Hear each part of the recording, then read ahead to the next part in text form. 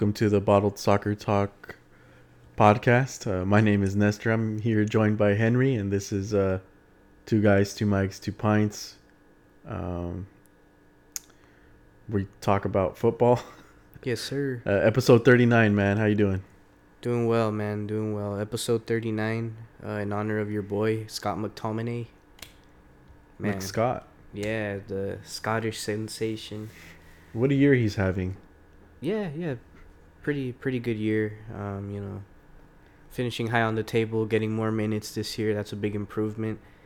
And really, it's got to be Scotland's best player by a country mile for me. Nobody's even in contention. And don't give me Andy Robertson because he's you know what I'm going to say. But well, I mean, this right now, today, yeah, I would agree. Maybe not a year ago or so. Yeah. But yeah, Scotty's nice. Too bad Scotland's not that great.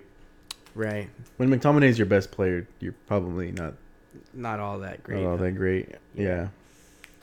But anyway, a lot of football, as always. Kind of a lot of happenings been going on too. It's not like just football and that's it. There's been a few things that has transpired over the past 7 days since we last checked in. Anything we got to get off our chest before we get into the reviews, previews? No, I mean I don't know if you want to get into that first, just the league previews and reviews, and then kind of feed off of it into there. Yeah, I know we had a lot of games this weekend. Yeah, there was. Try to watch as much as we can. I mean, there was some stuff that I didn't watch, and there was stuff that I wasn't even aware of, like the Mexican League Super Clásico. Yeah, that's of right. Chivas versus America. Thank goodness I didn't tune in for that. Yeah, it wasn't competitive, man. Yeah, I know. 3-0 for America, for anyone that was curious. But America fans would have let you know if you even had a remote interest in it. Yeah. I will say Sebastián Córdoba, a player that's really starting to impress me more and more each year. I hope he makes a jump to Europe because, he's one of the brighter prospects from that under-23 class of Mexican players right now. Yeah, no, he'll look great on some bench on a mid-table side, for fuck's sake. Hey, man, he's from El Nido. Put some respect, man. He's from where? El Nido. What's that? The Nest. He's an Águila, my Águila? boy. Yeah. That's where my boy Raúl Jiménez came from. A lot of legends. But anyways, back to more. Yeah, that's football. A digression. Yeah. So getting into England, the Premier League. Yes, sir. I think the one that we're most familiar with at this point, if you couldn't tell. Let's go back to Friday, March 12th. Newcastle versus Aston Villa. That's a big stinker. Yeah. 1-1. Boring game, yeah. There wasn't a goal until the 86th minute. It was an own goal, by the way. Yeah. I don't know. I'm shrugging as we speak. Yeah, not much to divulge in. I think there was something more interesting on at that point. I couldn't tell you. But, 1-1. I guess a good point for Newcastle. Yeah. I think I chose them to lose, and they got a goal in stoppage time, which got him out of the relegation. Fodder. Yeah. For now, anyway. Do you know the last game of the season is going to be, for Newcastle, is going to be Fulham? Sheesh. That's going to be a good one. I think Fulham will pull through, and I think Newcastle are really lucky to get results like this because, like you said, they don't have Almiron, they don't have Maximin. You mentioned that last week. I think it's going to hurt them, and I think by that time when Fulham and Newcastle meet, I think Fulham's going to do them dirty, but we'll see. A lot of league to be played. There's also like a mini controversy. It's more on Reddit because there's a lot of commentators that are from England. So their media is a lot more football focused. Yeah, it's a lot more in the know. Yeah, and there's a lot of like, hey, well, Steve Bruce is doing a great job. He's not being appreciated. It's like, dude, Like, yeah, you shouldn't be praised for barely being above, like hovering above the relegation zone. That's another discussion that can be had there, because I feel like promotion and relegation in England is such a, it's, you know, it's such a big deal. Like, and it's, people make careers off that. I mean, like Sam Allardyce, for example. Yeah. Just the sheer capability of not getting promoted when you're on a bottom half team. Yeah. Is something like, oh shit, like this guy's a good manager. So I feel like it's very glorified in England, whereas I feel like around the world not so much. It's like if you're not good enough, you're not good enough, and you're not gonna get touted as that. But you know, they say that about Steve Bruce. They did it with Chris Wilder last year. This year he struggled. So I mean, it's all relative. I feel, you know, people forget David Moyes was a relegation fodder manager as well, and now he's kind of back to his groove and you know, managing well. Yeah. Yeah, I mean, you got to start somewhere, right? There are levels. Not everyone's gonna hit the ground running like Pep, for example. Even Mourinho to an extent. Yeah. You know, Poch had to work his way up. Yeah. Started off at I forgot who he managed first. Then he made it to Espanyol. Was it Espanyol then Sunderland? Yeah. Or was it Sunderland or Southampton? I forget now, actually. It's one of those red stripe teams. I want to say Southampton because I don't think he actually managed Sunderland. Yeah. Then Spurs and now PSG. Mm-hmm. So you know, there's a progression there, but you know, guys like David Moyes, they kind of up and down, and the Premier League. I mean, teams and systems and tactics are constantly changing. You know, one day you're the cock of the walk in terms of your style, and tomorrow you're going to be, you know, playing this outdated football like Steve Bruce, who thinks it's still 1998. Yeah, and that's a style of football that a lot of British people hold near and dear to their heart. You know, that smash and grab, no nonsense, long balls, physical. Every challenge is tough. Yeah. And I mean, there is some merit to that kind of style, but you know, the Prem is evolving a lot, and I feel like those kind of managers are gonna slowly but surely become kind of extinct. They're gonna erode, yeah. I think more Graham Potters, more Scott Parkers, more Bielsas are gonna seep into the game, and I think it's good for the game. It's what is gonna drive England to the top in terms of the most elite league. I think they already are, but it's gonna really set them apart. But yeah, man. Yeah. Being fluid, I think, is going to be the most sought after managerial sort of approach. Yeah. To the game. You know, every season it looks like there's a different system being employed. That's like the hot system. Like right now, it's the press. Yeah. So you know, next year we'll probably see something else to counter that. But anyway, yeah, Aston Villa, Newcastle draw 1-1. Aston Villa as well, man. They're somehow still in the top 10. I don't know how, you know, thanks to Jackie Grealish. Yeah. But that team just fell off hard after Christmas or Boxing Day. Yeah. Well, injuries didn't help, but even then, like form-wise, you know, they just couldn't win some games that they should have. But they won enough games in the first half of the season. Like, we forget, but for a large part of the season, they were in Champions League contention or Europa. Yeah, we were talking about how they were like overachieving. Yeah. But I think we saw that too, that they weren't going to be able to sustain it for the season. Honestly, I thought they were. I thought they were going to have like a West Ham type of, Mount resurgence, and like, but you know, the injuries were key, and not only the injuries, but the severity and the quality of the player that they lose. Mm-hmm. They had the pinnacle of their season was when Barkley and Grealish were healthy. And that's when they were actually, you know, creating a lot of chances and winning games. Ever since then, they haven't been as consistent. So, yeah, I'll look for them to improve as soon as Jack's back.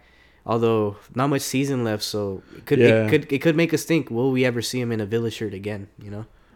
Yeah, because like I feel like he's gonna get bought out this transfer. I think so. Yeah, right now is the time, especially if he wants to play in European football, if he wants to aspire to bigger things and, you know, really cement that starting spot in the international team. Yeah. But anyway, moving on. Leeds hosting Chelsea, 0-0 draw, 0-0 donuts.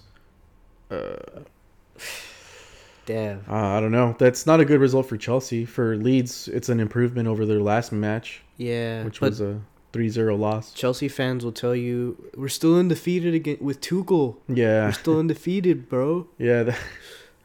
Fuck you know when they have like the invincible seasons or X team hasn't been beaten in so and so matches, like 0-0 draws or like even draws in general. I'm like, we're gonna count that? Like, jeez. I don't know. It doesn't. It's not a loss for like technically, but it's not a win either. When you hear undefeated, you're like, oh shit, you won all those games. Not so.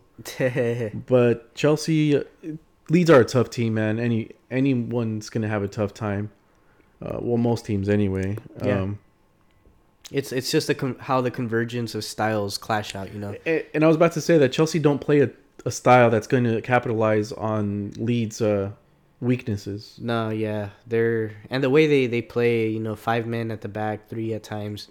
It's like I feel like against a team like Leeds, you have the holes plugged for the counter. You know, you're ready to absorb that, and you have the numbers. So if Leeds decides to press, they have the capability of, you know, moving the ball around. And that's what Tuchel has improved the most, I think, is just like that patience. And, Tuchel's team is like, it's a build up into an attack. It's not just one ball up. attack, or you're gonna just all of a sudden be like, oh fuck, these guys are coming at you. Yeah, you get like he does have a weird system, but you know, have a bigger point to talk about with Chelsea later on about when we talk about champions. But 0-0. Not much to say there. If anything, it's a really good result for Leeds. Yeah. Who are still like mid-table, just hanging in there, chaotic neutral. Next match, Crystal Palace beats West Brom 1-0. It's a good win for Crystal Palace.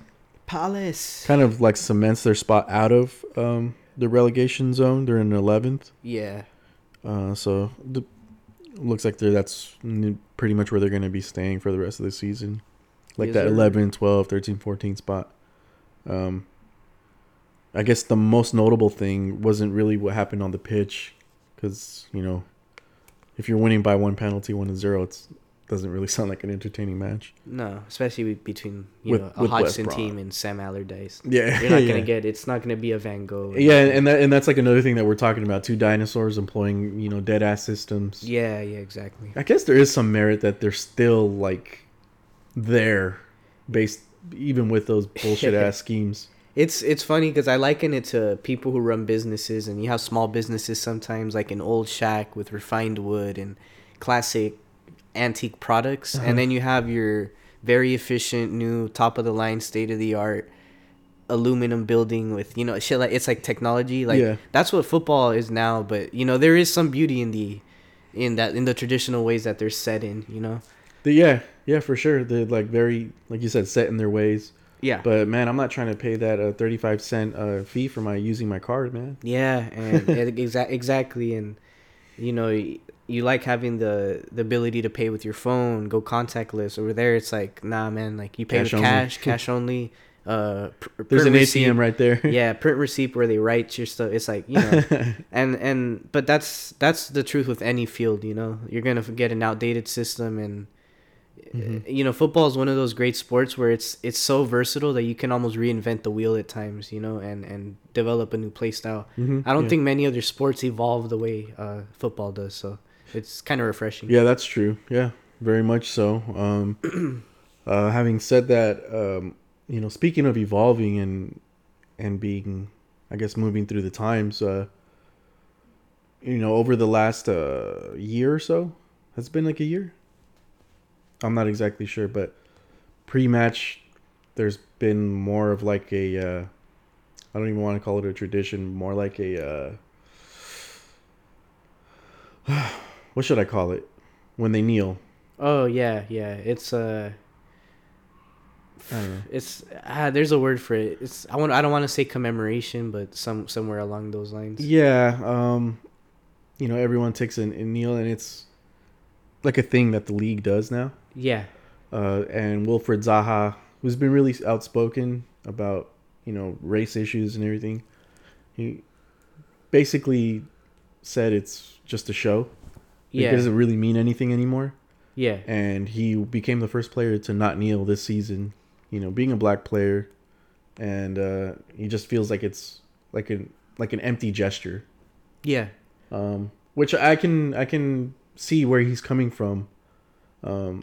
I don't necessarily agree. I don't necessarily disagree, but I can definitely see why he says something like that. And when it becomes formalized, it loses its message, I think.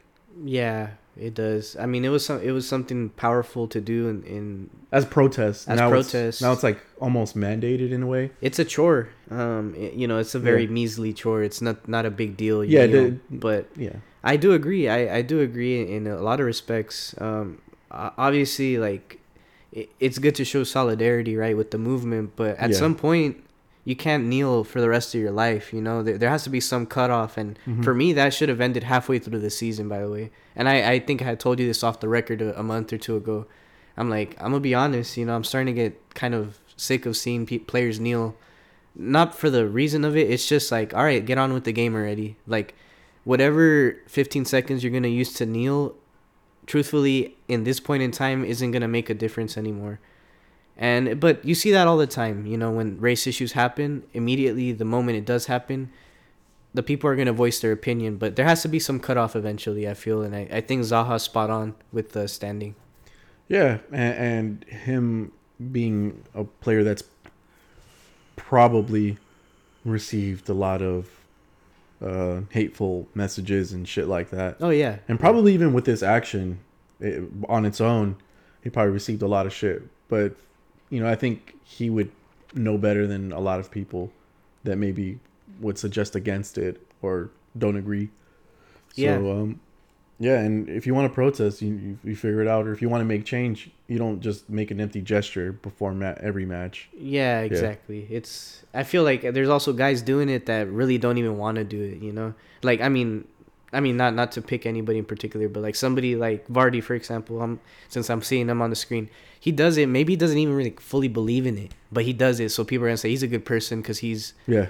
But what shows character is your true feelings and how you devote your time. Yeah. If you really care about a subject, you dedicate time to your community and take care of it that way. But yeah, I think kneeling at this point, it's a bit spent now. Would be the proper word.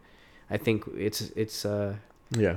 And I'm all for politics and sports. I think they can mix when necessary, when the issue is powerful enough. If you believe in an issue, definitely. Yeah, totally. It doesn't even have to be race or anything. Yeah, it's like about Marcus equality. Rashford with the feeding the hungry children. Yeah, and all see, that. that's a good example right there. Yeah. Yeah.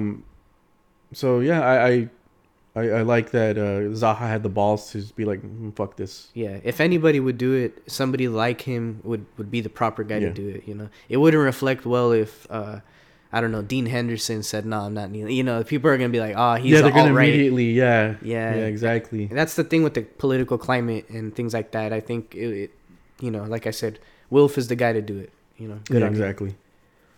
And you imagine players like right before the match, like, thank fuck for that. Mm-hmm. Like, fucking hell. Yeah. Let's just get on with it. Thanks, Willie. Anyway, moving on from that, we're gonna head into Everton versus Burnley. Wow. Upset of the week, isn't it? A lot of good goals in that game too, I have to say. Oh yeah, Dwight McNeil though. Player of the season for them, by the way. Chris Wood too though. But those two are probably the most talented players on that team in terms of attack. And yeah, it's just a brilliant goal. Does a nice little fake, gets the ball, curls it with his left into the top left. Postage stamp. Easy as you like. Yeah, no, it was a great goal. Everton though, I don't know. Do they need another transfer window, you think? I think so, yeah. The players that they got that started off really well, when they fooled us into thinking that they were a decent team. Well, they are a decent team, but when they fooled us into thinking that maybe they were title contenders, they're not consistent enough. Yeah. James, man. He has good games, has bad games. He has like maybe one good game to every 3 or 4 invisible matches. Yeah, I wouldn't even say he's bad. He's just not a factor, Yeah, exactly. He's just a 5 out of 10 most of the time. Yeah, which is not good, for a player of his caliber. But I think maybe when he has more support, in the midfield, maybe better attacking. You need someone to unlock him. You saying? Yeah. Maybe Pogba to Liverpool. To the Toffees. Yeah. Nah, man. I think they definitely need a transfer window. They need some more dynamic elements in their attack. They can't be so one way, you know. I think the goal they scored with Dominic Calvert-Lewin is a goal I've seen from them at least 10 times this season, where they cross it in and he heads it. Like, it's so predictable. So they're gonna have to be more schematic. And I would wonder if Ancelotti would be interested in trying a 2-striker formation with Richarlison and Calvert-Lewin up top. I think he should. I think not to completely copy, but mimic a lot of the elements you see in the way that Inter Milan are walking the league right now. I think it could be valuable. And you know, funny enough, Conte and Ancelotti have a lot of very similar tactics as well, both being Italian and coaching in Serie A. Both title winners with Chelsea. Yeah, I know. Yeah, funny enough, right? Yeah. It would be interesting to see. That's a team I'm not worried for, truthfully. I think they can improve, but this season is done. And they have the finances to improve the things that are lacking. Yeah, totally. Yeah. And they've shown, they've had moments where Ancelotti can go to the board and say, "Look, we can do this. Give me this guy, X guy, Y guy, and shit, man. Great ball. I'll bring you a title." Yeah. But that's a terrible loss for Everton.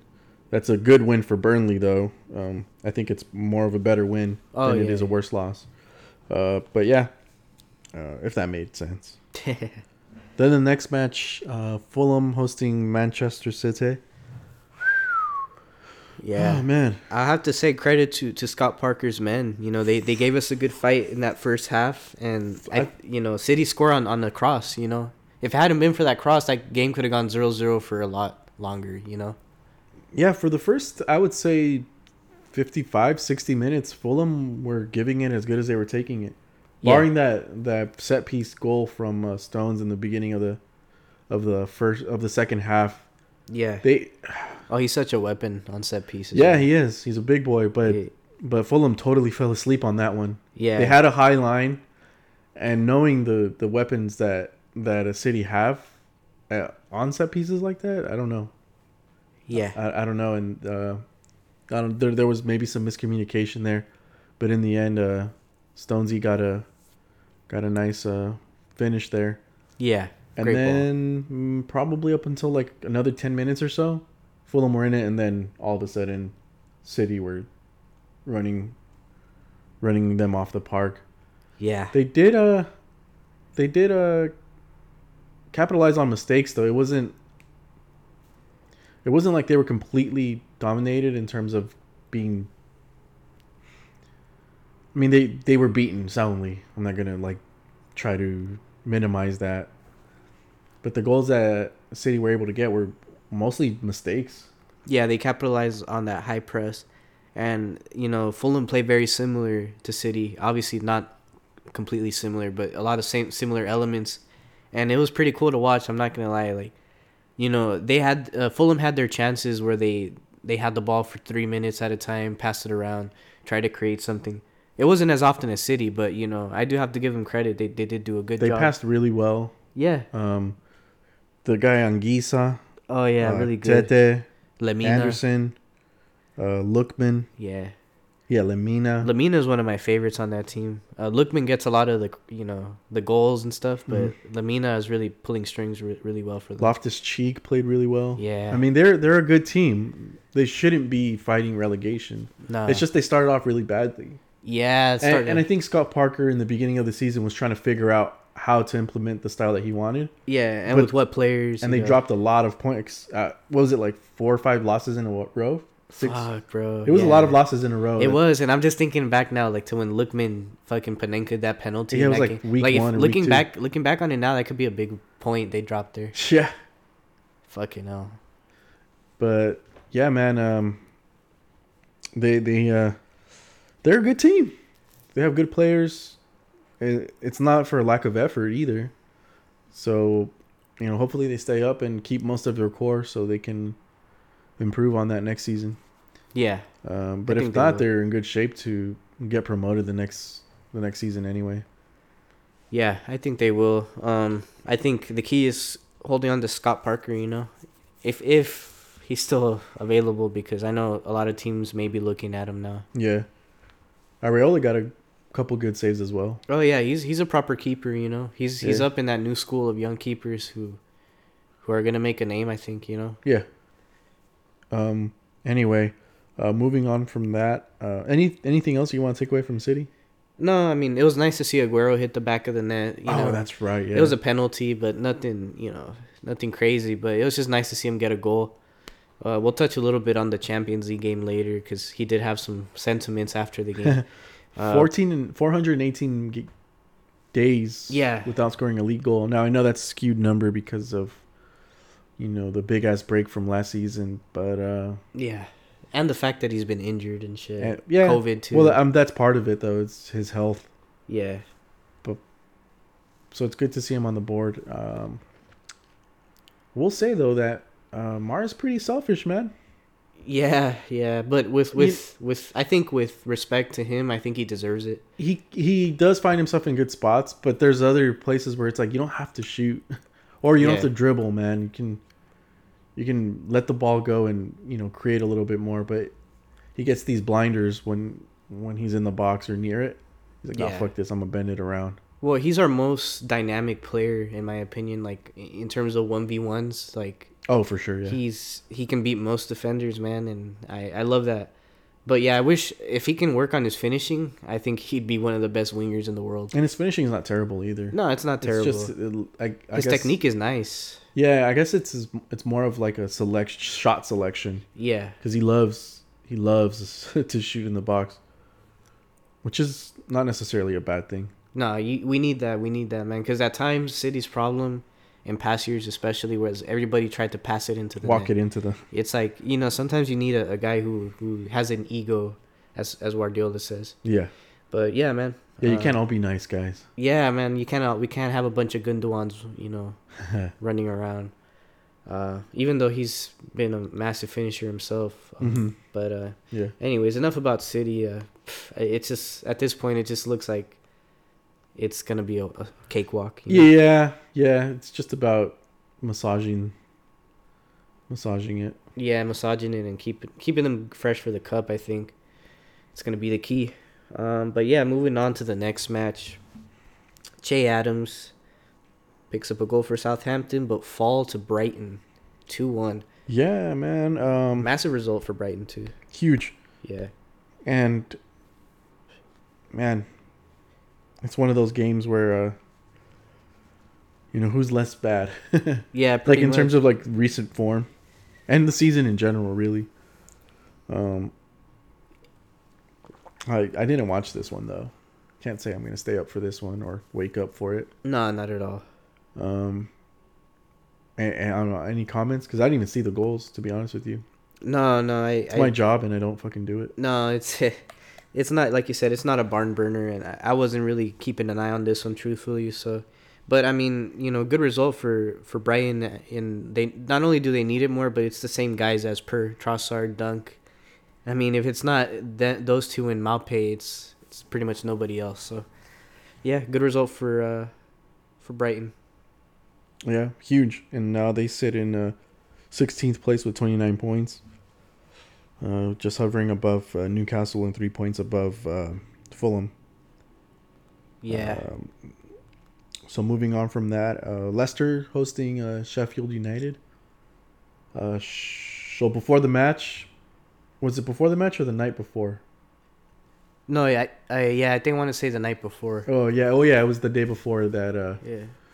Chris Wilder, manager of 5 years for Sheffield, responsible for getting them up from League One, is sacked. Yeah. Club legend for sure, right? Yeah. There's even talks of him getting a statue. Like being worthy of a statue, not necessarily actually getting one. It's kind of like when they retired Jude Bellingham's jersey at Birmingham. I would say that Chris Wilder is a little more accomplished than Jude Bellingham. Whoa! How many goals has he scored though? Well, he's responsible for getting them out of League One, man. Well, I need Frank Lampard to get a statue outside of Derby County. Oh wait, it didn't happen. Shit, they didn't get nothing. Now you know who else will get one too? I think Bielsa. When it's at Leeds, I think so. Yeah, he led them to the promised land after how many years was it? Like 13 or something. 13, yep. For one of the biggest clubs. So, yeah, that sucks, man. They're definitely having a shit season. There's no denying that. You can count how many wins they have if you're a double amputee, even. Yeah. I don't know. It sucks that they let him go. It sucks that they didn't back him after everything that he's done. Yeah. But, it's football and results speak. The thing is Sheffield better or worse off for it? I don't know if that's if the board members even think of that. Because they didn't have an immediate replacement. Yeah. Well, I think they just gave up on him and probably maybe pressure from the fans. I mean, it's tough. I would have just let him see out the season because there's nobody that's going to come in and remedy it, Yeah, no one can. Yeah, it's too late already. So and that's what I'm asking is like, are you better off or worse? You have to consider that, and they're worse off. I think that in the well, not only in the long run, but in terms of honor and respect too. It's a little bit of a bad jab. Yeah, exactly. Especially the day before a game. Yeah. As we see, they got walloped 5-0. By Leicester. Player morale's probably already down, and it gets worse when you have a manager that's been there for so long. But there were like reports that he was having hard training days, like the day after matches or the Monday following matches. Yeah. So no proper recovery. They're tired. Leads to injuries and probably just being annoyed as well. Yeah, he's a hard-nosed guy. Kind of more traditional. Yeah. I could see why he would do that. Yeah. But anyway. Yeah, beyond all that, Leicester lays 5 on Sheffield. Hat trick by Kelechi Iheanacho. Yes, sir. Kelechi kind of just ran over them, really. Sheffield don't play a particularly bad style of football. No, yeah, they deserve much more out of this season in terms of like production. Yeah, but they still caught those goals pretty badly. Yeah, that's been a big problem in their team. It's just allowing goals. Yeah, allow it, blood. Who would win in a 2-game series or a 2-game tie? Two legs. Sheffield United or Schalke? Sheesh. Would that be the most high goal scoring game or the lowest goal scoring game? I think Schalke does the work. They're bad this season, but they have Matthew Hoppe. And I think he's better than any striker they have. He's better than McGoldrick, I'll tell you what. I don't know, man. And you know what's so great about Matt Hoppe is after every game, he thanks God. Oh, he's a proper Christian boy? Yeah. Christian captions in his bio, too, on IG. But, yeah. Schalke, just to digress a little bit, Schalke is at 10 points in the Bundesliga. 66 goals conceded, 16 scored. Sheesh. Now, compare that to Sheffield United, 50 goals conceded, 16 scored. Yeah, that's bad too. Schalke has 10 points and Sheffield has 14 points. Yeah, and that's better on Sheffield because they're like they still have more games left, I imagine. Well, Sheffield's played more games. Oh, really? Yeah. Wow. 29 games versus where am I? 29 games versus 25 for Schalke. Oh, okay, never mind. So Schalke have a chance to improve that. They do, but they've also allowed more goals in a shorter amount of time. Yeah, so then that's where their problem is, and then they go out and get Mustafi. Fucking hell. What a move. Man, I feel bad for that guy. But anyway, back to Leicester Sheffield. Anything else that we need to take away from that? No, man. That game, I mean, it's the proof is in the pudding, and that was probably easily the most predictable game of the week, I'd say. I think so. Yeah. Yeah, I mean, especially when you add in the fact that they sacked their manager. Right. Yeah. And that's like another thing that we were talking about just a few minutes ago is that the managers that employ maybe a different style or the same style, how long are they really going to last? I don't really see Chris Wilder getting a job in the Prem anytime soon. Really? Yeah, maybe not. Maybe West Brom when they fire Allardyce.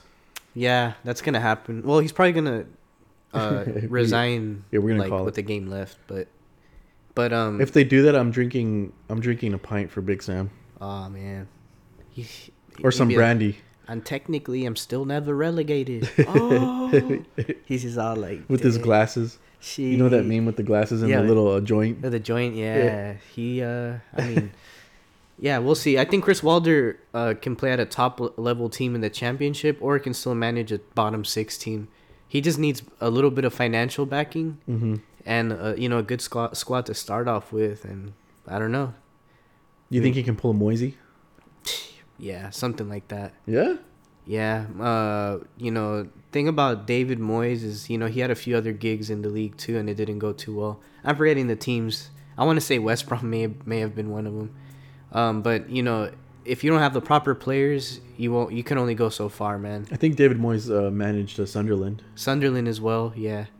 Obviously his time at United was a tough time, just kind of living in the shadow of Fergie, but yeah, man, that's a guy who's really, Fergie hung him out to dry. yeah, put him in a tough spot. Well, yeah. And the thing is, at that time, United were still considered like one of the best teams in the world, in the top 6 at least. Mm-hmm. And then, but they were on a decline. Yeah, they were on a decline shortly, but like they still had that big name. I feel like the pressure today isn't as bad. So if David Moyes were to like get that job today, fresh with no history with United, that'd be interesting to see. I'm not gonna lie. With the players he has available, I think even with the history, because he's shown that he can do good with. He's doing wonders with West Ham. With right West Ham, yeah, I was forgetting the name. That's a nice team too, and we'll touch on that game in a bit. Yeah. But anyway, moving on. North London derby. Arsenal versus Tottenham Hotspur. Come on, you Gunners. Yeah, Gunners, yeah. They got the win, man. 2-1. 2-1 Arsenal versus Tottenham. Odegaard. Odegaard. Was that 2 games in a row that he scored? I believe so. I believe. He's playing really good right now. Finally kind of finding his feet in the team. Well, yeah, beyond scoring, he was actually moving the ball a lot. He was looking really threatening every time, looking forward, making passes, just doing the correct play. Yeah, he's direct. Very, very secure with the ball as well. He's baby Modric. Yeah. Well, I mean, that's who he reminds me of a lot in his directness. Yeah. He needs some polishing, of course. Oh, well, yeah, that's a legend, Well, yeah, but his style is very reminiscent of Modric. Yeah, Modric kind of reminds me of, you might not agree with this one, but Eriksen when he was playing at Spurs in the past 6 years. Very direct. He's the guy who makes the team tick. I don't know, man. I think Arsenal, if they can keep him, they found one, I think there's reports that he wants to stay with the club, and he likes obviously he's in London. Yeah, dude. And a big club like Arsenal. And he's Norwegian, so the weather's not a problem. No, not at all. I feel like that's just a perfect team for him, honestly. Yeah, he can grow into it and be very influential with the club's success. Yeah. Because the banger that he scored in the Europa League last week. Right. Yeah, how far out was that? 25, 28 yards out? Yeah. What a strike. Well, a little too much in the middle. I get it. Not to be a Schmeichel, but yeah, it was a bit in the middle. But he's really good at progressing the ball for them and opening lanes and finding open players. I like what he did. Who else was good? Tierney was really good. Yes, sir. He's one of Arsenal's best players this season for sure. Yeah, him, Bukayo Saka, and if Odegaard continues this form till the end of the season, I feel comfortable putting him in that top 3. Mm-hmm. It's just Arteta has improved a lot because of them. And we'll see how long he could write it out. And Gabriel is actually finding pretty good form too. Yeah, I think their best center defensive player they've had all season.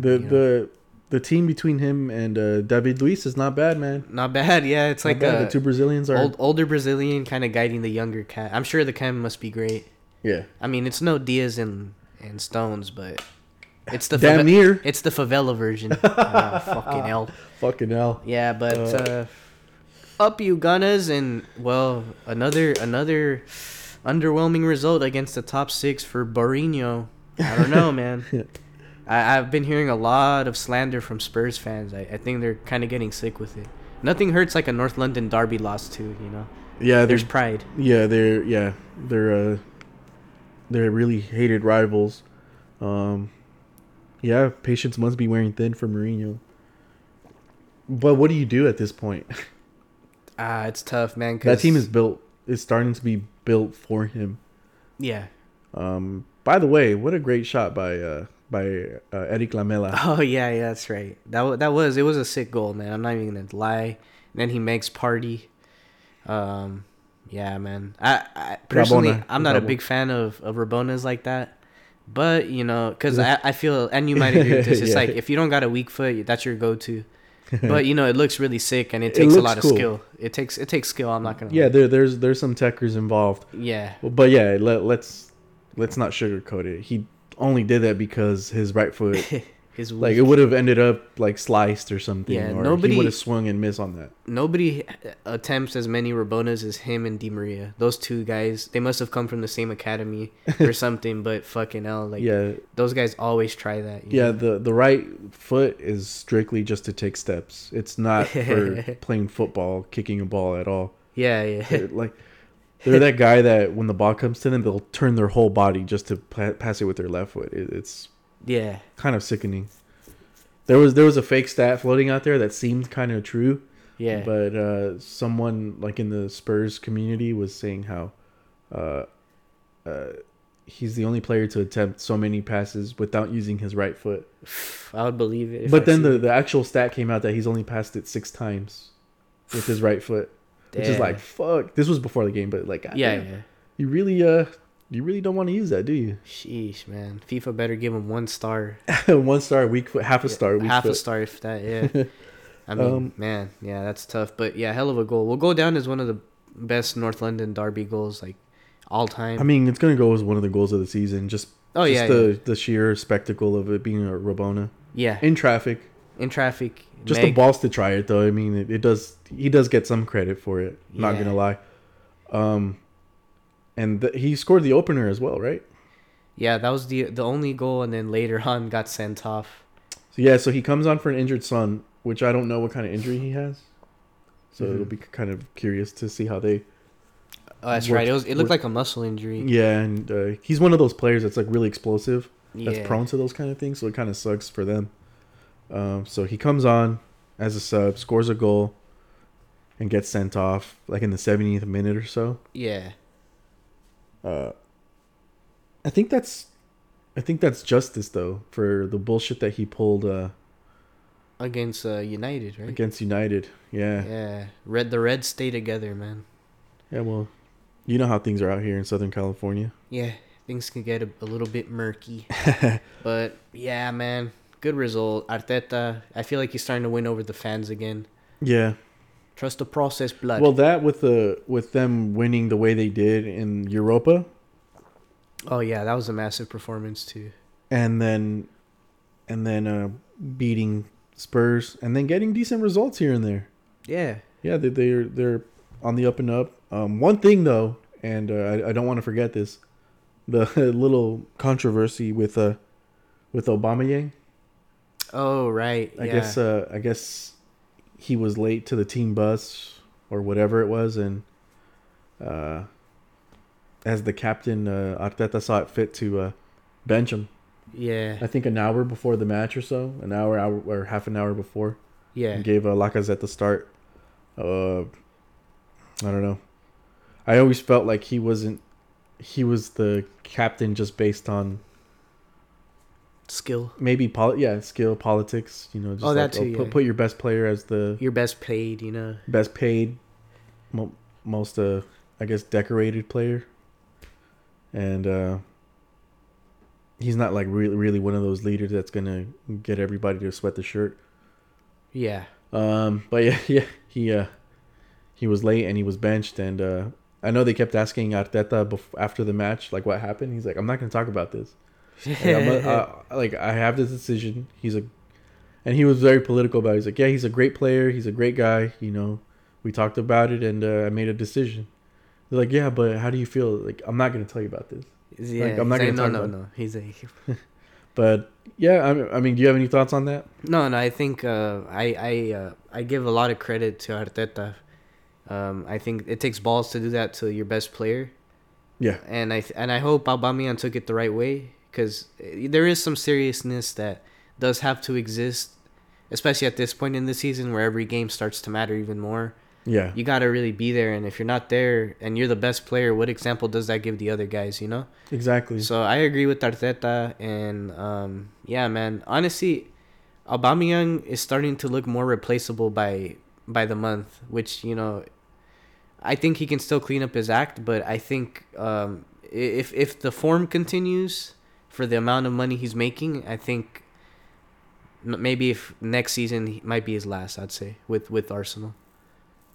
There's still a lot of season and a lot of things that can happen, but I feel like the inconsistency is going to wear thin with Arteta. And we're starting to see it now from a behavioral perspective. I think it's just been a down year for him. If we're talking about the recent few months, I actually went back and looked how many goals he scored in all comps in the last few months. 9 goals since the start of the year, which isn't like wow, but it's actually pretty decent. I mean, if you take out Europa, it's not that significant, I feel. I mean, because he did have a hat trick in the Europa, I remember. Yeah. But I feel like in big moments, in big games, he hasn't really been the guy that they rely on. I've seen, Bukayo Saka, a guy who's like 6-7 years younger, not only lead by example better, but maintain a better attitude, I feel. But, that's just me picking at every negative I can with Aubameyang. Still a fabulous player, but these little things like this don't help him at all and his case going forward. Yeah. Especially with Martinelli maybe getting a better shot next season. Yeah, of course, and every time Martinelli's come on, they've looked better. But I just think it's a down year. Like you said, if it goes on into next season, then that's when you got to start wondering. Well, I mean, it's gonna be tough to replace him because he's on high wages, so he's not gonna want to leave either. No, yeah. So I mean, I hope. So he's gonna have. He has to. Yeah. Or he's gonna be for Arsenal's sake anyway. He's gonna be Ozil Part 2 if he continues. But yeah, man. It's pretty crazy to think that Arsenal won that without him, and quite comfortably too. I'll say they created more. They were pretty good. They're just a better team. They were pretty good up until maybe like the last 15-20 minutes when Tottenham realized that there was a match on. But yeah, credit to Arsenal for getting that win. Moving on from that, Manchester United hosting West Ham United, and it was one of those matches where, as far as this season goes, Manchester United has not really performed well. And they weren't all that great to this match either, but still got a result finally against a top 6 club. 1-0. 1-0, yeah. Manchester United. They kind of nullified each other, if anything. Yeah. It looked like they both would have been happy to go home with a 0-0 draw. Mm-hmm. But, I mean, a massive point for United. Well, I shouldn't say massive, but, I mean, it's a good result because it is a top 6 side. Oh, wow. Go in. But, Vardy. Yeah. It's one of those things where I think it's something they can build on. But truthfully, I think West Ham's going to be more, gutted over the result.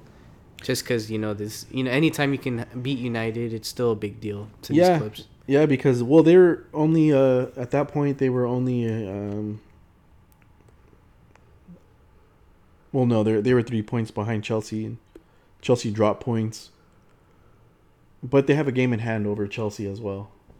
So right. So that would have put them equal, and then, who knows, maybe clinch that top 4 spot at some point. So yeah, big loss for them. Anything that we found out that we didn't know? No, not really, man. I think West Ham is a good team, but they're not dynamic enough to break down a very good defensive team that United, for me, is one of the best defensive teams in the league. I don't know. I don't think maybe the stats suggest it, but I think they're just, especially against top 6 opposition, they make it very hard for them to score. And that's one thing that you can hang on if you're a United fan. Maybe you haven't won all these games, but you haven't got whopped, you know? Other than the Spurs match. Ah, man, yeah, I don't. That one was an anomaly. But yeah. All right. Anyway, yeah. Moving on. Monday, March 15. Wolves hosting Liverpool, and Liverpool gets a win against a decent side for the first time, and it feels like forever. Yeah. I don't even remember the last time they had a league win. Yeah, it feels like forever now. I mean, in the Champions League, it's a different story, but in the league, they've had trouble. And honestly, even though they did win, it wasn't super convincing, you know. But it'll be refreshing for Klopp and the Reds. Yeah, definitely. I think it speaks more to how bad Wolves are right now. Yeah, they're pretty bad. I'm not really impressed by anything that Wolves are doing. They're getting carried by what's his name? The Portuguese kid. What's his name? Pedro Neto. Pedro Neto. But he really means Poriense. Who's gone missing. I think I saw him on the milk box the other day. Sheesh, man. What a player. But yeah, that's been the review of the past match week for the Premier League. We'll go into the preview right now, and we'll start off with Fulham hosting Leeds. Fuck, that's a tough one for both sides, if I'm honest with you. Yep, that is. Ah, man, I think it is. I think I'll take Fulham for the upset. Yeah, I was gonna say that. I think Fulham 1-0. Yeah, come on, you cottages. Yes, sir. Oh, there was like an interesting little tidbit about Craven Cottage. Yeah. They're, I guess, in construction right now. Yeah. So when you watch the telecast, it had a weird angle to it. It was sick though. I liked it. I liked it a lot too because it was a little higher up, I guess you can say, but at an angle. Yeah, I saw that. Yeah. Or maybe a little lower at a like a more like acute angle. I don't know how to describe it, but it was cool. But the reason is because they're doing some construction on it. They had to build like a custom scaffolding for the camera.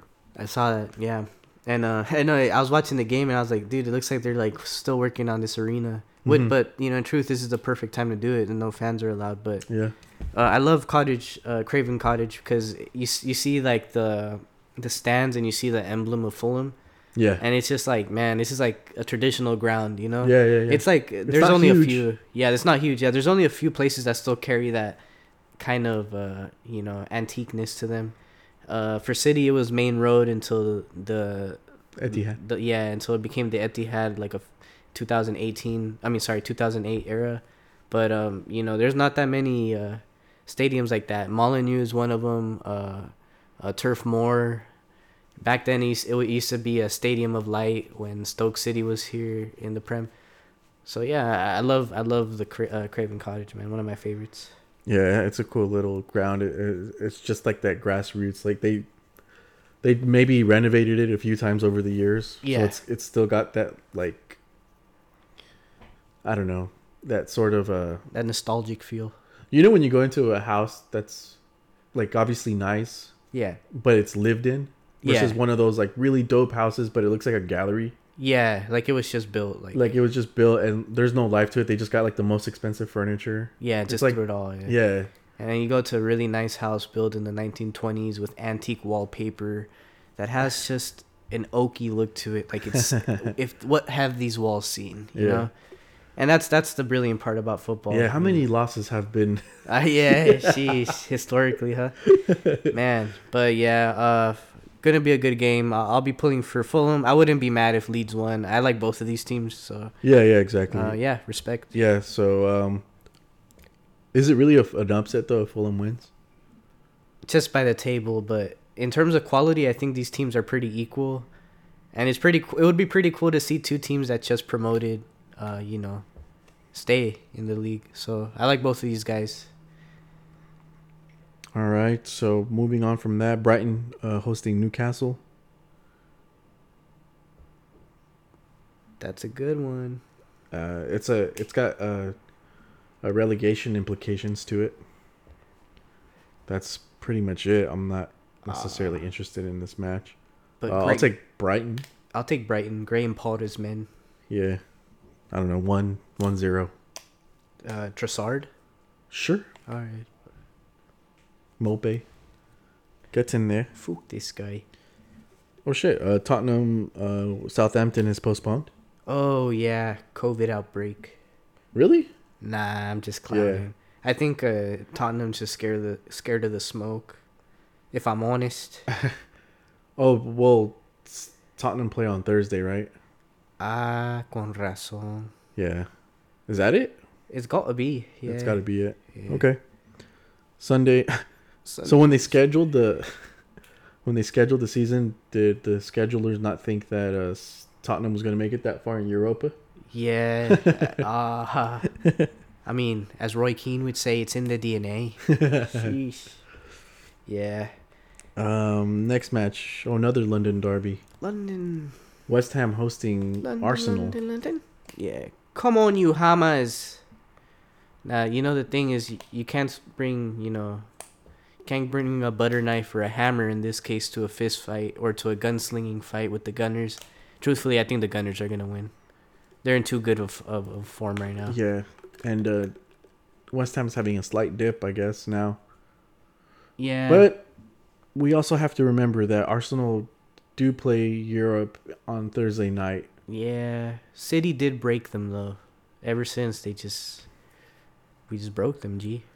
Yeah, we struggled in it. Yeah, but yeah, I'll take Arsenal. Arsenal, yeah. I like Arsenal for I like it for a 3-2 match. Nice. Yeah. Yeah, I'll take a 2-1 myself. Okay. Goals from Saka, goal from El Neni, who's been playing decent lately. The Pyramid Pirlo? Yeah, Mohamed El Sideways. And well, for West Ham, why not Mikel Antonio? Sure. Not bad. Not Good bad. Player, yeah. Joao Felix. Oh, so they moved the Tottenham match to Sunday. Sunday. And they play against Aston Villa. Oh, man. Come on, you villains. Nah, man. I think Spurs should win this, huh? Yeah, Spurs. Spurs. What if the Europa legs get to them? Well, I wouldn't be surprised. I wouldn't be surprised at all. 2-0 Spurs. Nice. I'll take a 1-0 Spurs. Gareth Bale, Harry Kane. Easy as you. Another assist for Harry Kane? So he can hit 20? I hope so. Sheesh. Yeah, good luck with that. All right, so that's the I think there's FA Cup going on. There is. This weekend. Do we care? Yeah. We could go through it. Yeah, we could fuck with that. Yeah.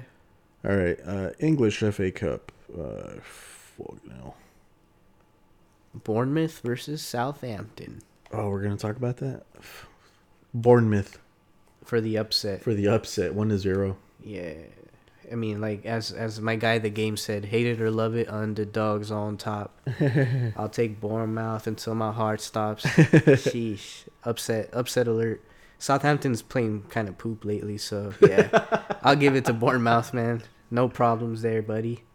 And well, they're just gonna want it more, I think. Yeah, it's the magic, man. Like, if Southampton loses, it's not a big deal. If Bournemouth advances, it's something they could brag about for a few years, Easy as that. But yeah, they're in 7th in the Championship. Yeah, that's all they got going for them this season. Yeah, just to beat a Premier League team. Yeah. Yeah. Next match, Everton City. I'll take City, man. I'm sorry, mate. No Champions League for us. I mean, we did play Champions League, but we played on Tuesday. we have a good rest. 5 days. I think we can beat Everton. Oh man. I mean, Everton can beat us too, but I just think. Okay. I'll take City, but I see penalties. Fuck. Yeah.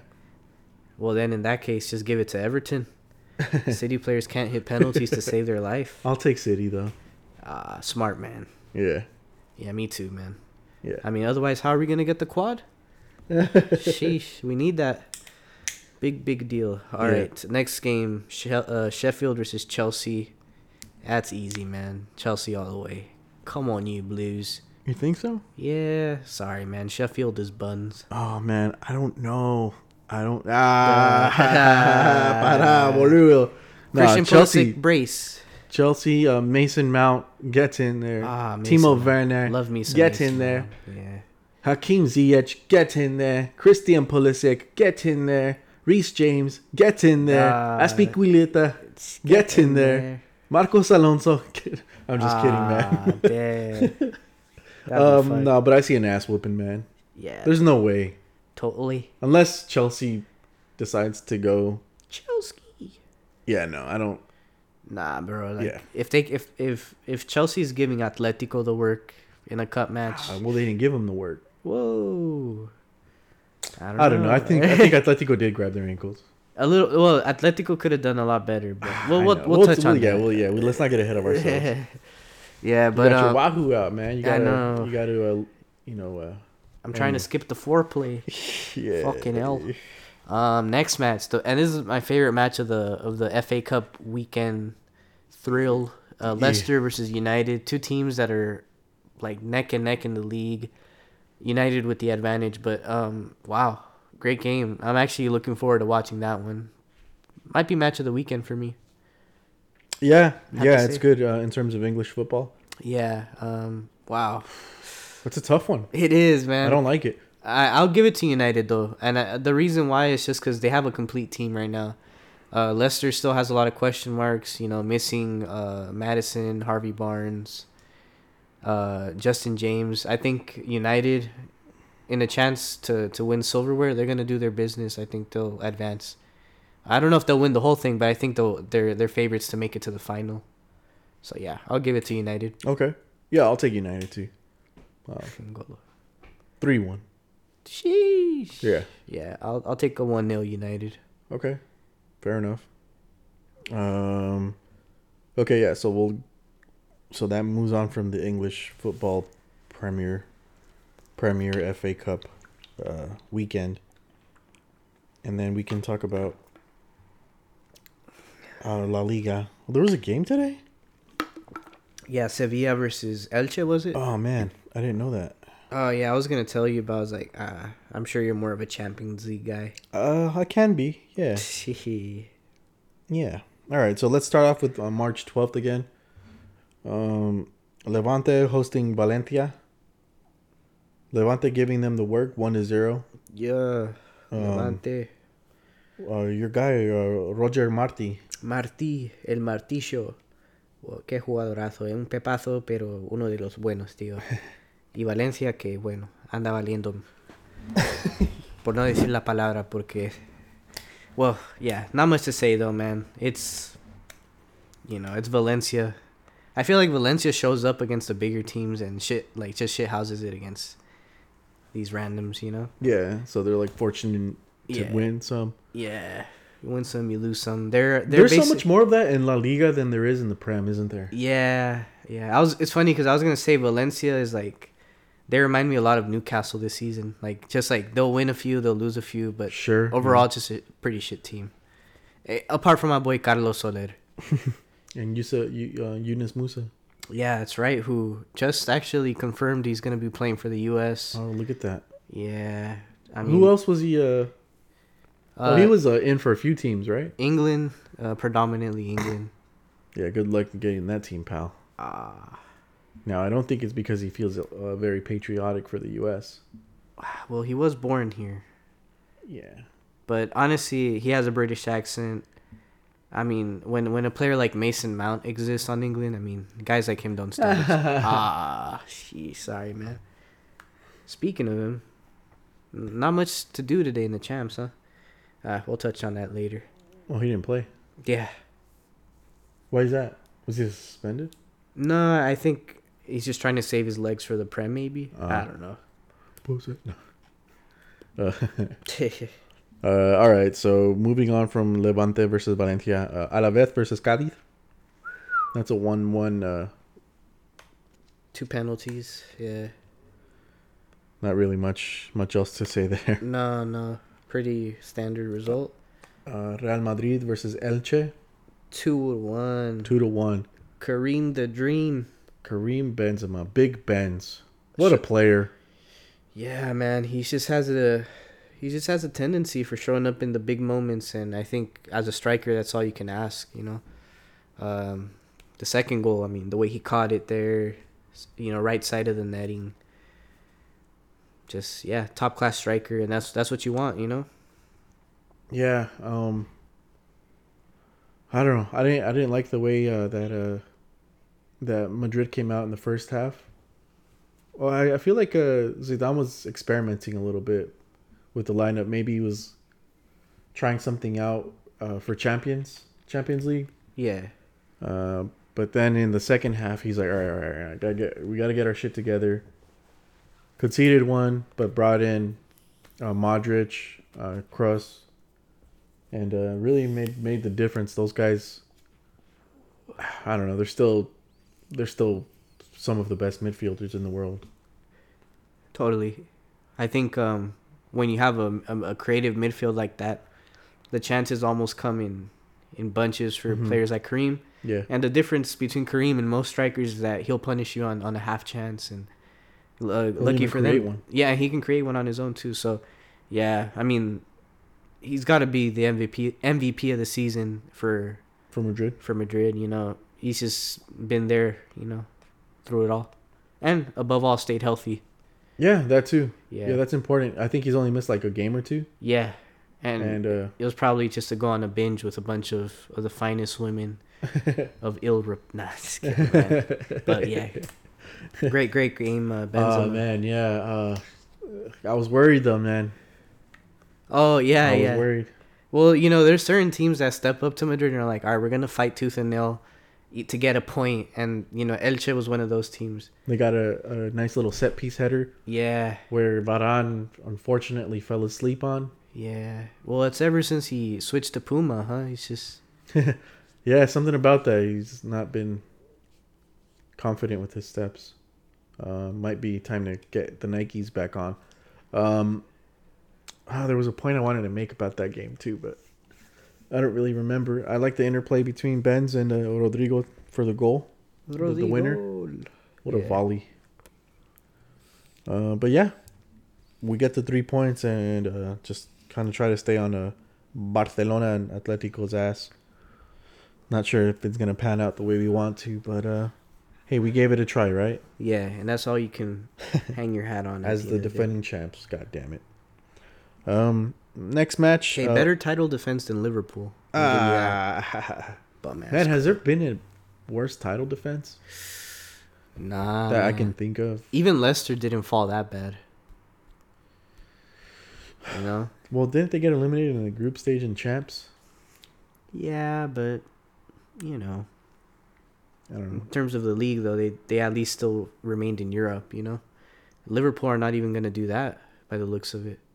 Unless they get their act together, which is possible. I feel like they're going to just pull some bullshit off. Sheesh. I don't know. Well, I still worry about them. I wouldn't count them out. They keep you up at night? Yeah. Like I'm like, fuck, Liverpool just might put Jurgen Klopp, man. He might just rally the troops. What a baller. And then Chelsea sucks. Sheesh. Chelsea. No, Tuchel's doing great. He's doing the goods. Yeah. All right, moving on. Osasuna versus Valladolid. Yeah, boring. 0-0. Goose eggs. Yeah. Following match, Getafe versus Atletico. I think we called this that Getafe were gonna shithouse well, I think I predicted a win, but they won themselves a draw. Yeah, that's something, you know. Chipping away at Atleti's lead in the league. Yeah. It would have been, that's what makes that Benzema goal so important because, without that, it would have been obviously further apart. Mm-hmm. So those are valuable points for them and valuable points dropped there by Atleti. Yeah, they're actually kind of hitting a cold streak. I'm not going to lie. They've been, you predicted as well. I thought they were going to fix their problems, but they've only been worse since, It's kind of snowballing. I think they're at one win in the last like 6 games or so in the league, which is like shambolic. It's ridiculous. Yeah, but that's the league leader. It's crazy to think, and right? They're still comfortable with I think a 4-point lead. Yeah. Well, I wouldn't say comfortable, but yeah, 4 points. It is concerning. It's not like their schedule's gonna get any easier. I will say though that they manhandled Getafe. How they ended up with 0 goals scored. That's crazy. There was a few shots that I was certain were gonna go in that didn't go in, or right. That the keeper blocked, that the post grew 2 inches on. I don't know, man, but they still weren't able to put it together.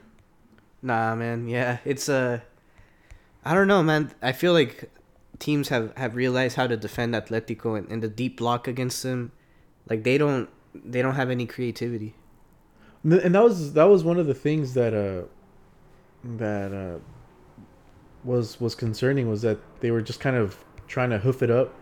A lot of crosses. Yeah. Too much of that. They rely on it. That's the thing. And I mean, like against, some teams that play very attacking football, you can catch them slipping. But if a team knows how to defend you, it's very much like Spurs, If you know how to defend them, you can, hamper that attack quite easily. And that's the thing with those those teams that are really good defensively. Mm-hmm. If you play them the way they play, if you give them a taste of their own medicine, they struggle to adapt as well. So Atletico is not really like that creative to begin with. No, yeah. Well, you have Carrasco. I don't know if he played though. Did he play? I don't remember actually. And I don't know if Joao Felix even started that one either. I don't know. They should still be beating them though. They should be beating Getafe very comfortably. Oh, and Getafe, by the way, had a red card. Yeah, late in the second, right? Not even, like midway through. Oh, really? The 70th minute. Oh, okay. There was plenty of time for Atletico to get their shit together. Yeah, Joao Felix was a sub. I don't know. Why would you do that? I guess he really had hopes that he was going to do the goods in the champs or something. Yeah, something. But he's not even like a shoe-in starter for Atletico, is he? Who, Joao Felix? Yeah. No, he is. He's a starter, but like not always. Not always. Yeah, he's droppable for sure. He's not like Llorente or Suarez or even Correa, who features probably more consistently. Man, that dude's fallen off pretty badly the last 2 months or so. Is he like a Leeds United level player? I don't know, man. He's not starting Atletico level player. Not in my eyes. Sheesh. He's a decent player to like link up and to create little passes. Like he's really good at that, at finding little spaces to give you the ball. Yeah. But other than that, maybe finishing and tapping. Yeah. Yeah, I don't know. I don't really have faith in that guy. He's just a glorified Ayoze Perez. Yeah. He's just like hiding in there. He's like, he's a little a little tap in here. Little Goomba. Like, yeah. Did I do good, Suarez? Did I do good? Yeah, he's like, yeah. Did you like that, Simeone? Gee, for real, he does look like he can feature in an episode of like Beavis and Butthead with the little face he has. But yeah, anywho, big drop points, big, and a pretty bad run of form for Atletico. Yes, the start of a shitty week. Yeah. But yeah, moving on. Celta Vigo versus Athletic Bilbao, 0-0. 0-0. Both teams have actually been pretty good lately. Yeah. But for some reason, both couldn't get anything going. Bueno, vamos a jugar. Granada beat Sociedad. Damn, I didn't know that. Yeah, I know that was an upset for me. I had Sociedad winning, but you know, Granada are capable. Yeah, they're in eighth place. It's not like it's like stupid. And they've shown in the Europa League too that they're a factor. Wow, Sociedad is way far off from fourth place. Sorry about that, man. I know you're a big Oyarzabal guy. Yeah, yeah. All right, so let's see here. Eibar hosting Villarreal 3-1. It's like the only game where there was like a considerable amount of goals for the weekend. Yeah, 3-1 Eibar. Are they gonna get relegated? I hope. No, I don't hope that. I hope not. I hope not, but I just love their stadium. Yeah, man. That's like the main thing. I always love watching the games, and I'm like, damn, that's the Irupua. Yeah, but they're in the Basque country, right? Yeah. Yeah, it looks like they're going down, man. It's going down for real. It's going down, baby. Sheesh. Yeah, right. Bad. Sevilla hosting Betis. El derby sevillano. Bueno. Youssef El-Neseiri, huh? Again. Yeah. Like clockwork. Like clockwork, man. Big result for them against a decent Betis team who's kind of picking up steam in the last few months. But, yeah, good result for Sevilla. Yeah, Sevilla, who stopped like a 8 or 9 or 12 game shit streak, finally get a win. And Betis, who had been on a decent little run of form, drop points. Hey, it's no shame to losing to third place or fourth place of the league. Yeah, a Champions League caliber squad. Champions League caliber, Europa League legend team. Yeah. You know, it is what it is for Betis. Monday, March 15th, Barcelona versus Huesca. Wow. That's a beating. Yeah, es un puto genio Messi, eh? Oh, Dos man. pepazos. Two nice little goals for Messi. Damn. Rudiger bodied Suarez. How's that not That's a foul, though, dude. You can't come from behind. I will say that the ref was leaning a little bit towards Chelsea today.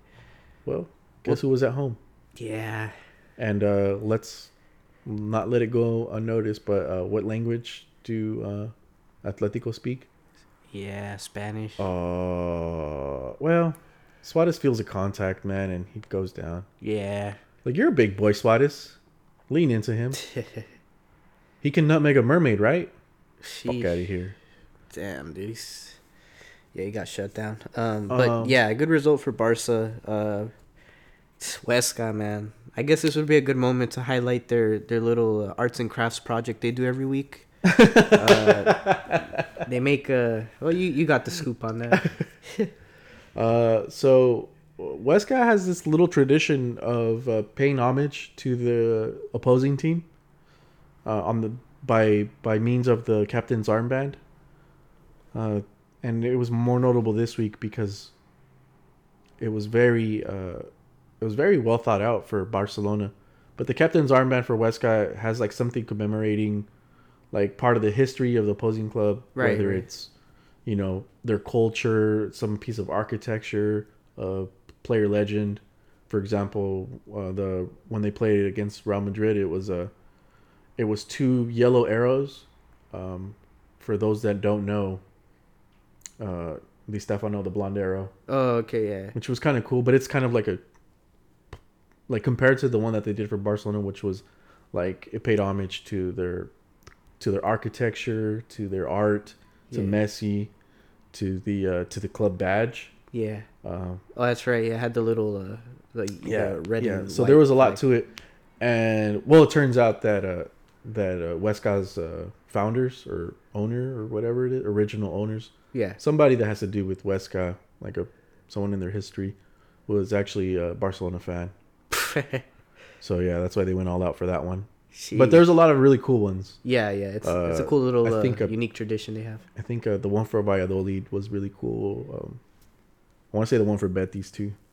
But yeah, do you think the one, if they ever played Cádiz it would be just like rails of coke. Sheesh, that'd be sick. And alcohol. Yeah, which is funny, man, because one of Cadiz's all-time greatest players was a Salvadorian player, Mágico González.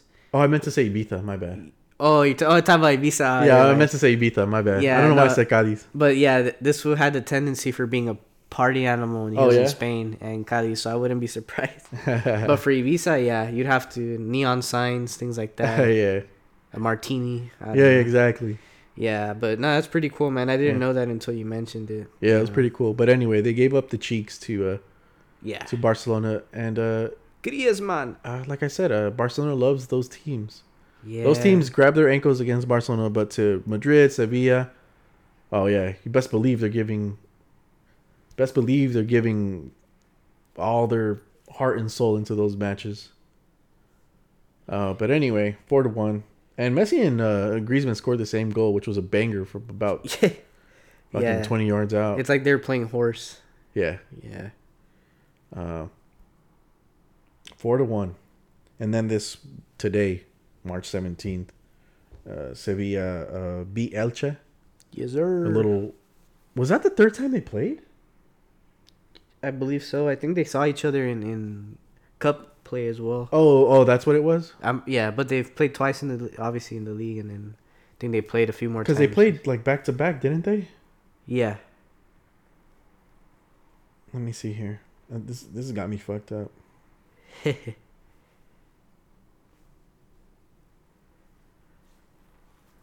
Wait a second.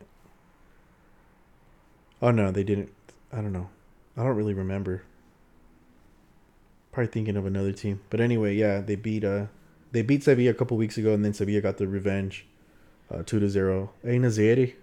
Yes, sir. On the board again, one of the leading scorers of the season. Yeah, and Sevilla sit at 54 points in fourth place. Damn, right behind Madrid. Pretty tight up the top. So a preview for the upcoming match week. Betis for Levante. Betis hosting Levante. I'll take Betis on that one. Yeah, I'll take Betis as well. 2-0. Yes, sir. 2-0. Fekir and Sergio Canales. Oh. Whoa. And Athletic hosting Eibar. I'll take Bilbao. 1-0. Not really dominating teams like that in terms of scoring. I'll take a draw. I'll take a 1-1 draw. And then Celta Vigo hosting Real Madrid. That's a good one, man. Celta always show up against Madrid. I'll take I want to say Madrid will win, but it's going to be a close one. I think I'll take a 2-2 draw. 2-2 draw for... Wow. Yeah. I mean, it's just Celta always give them... I think it's going to be very similar to last match.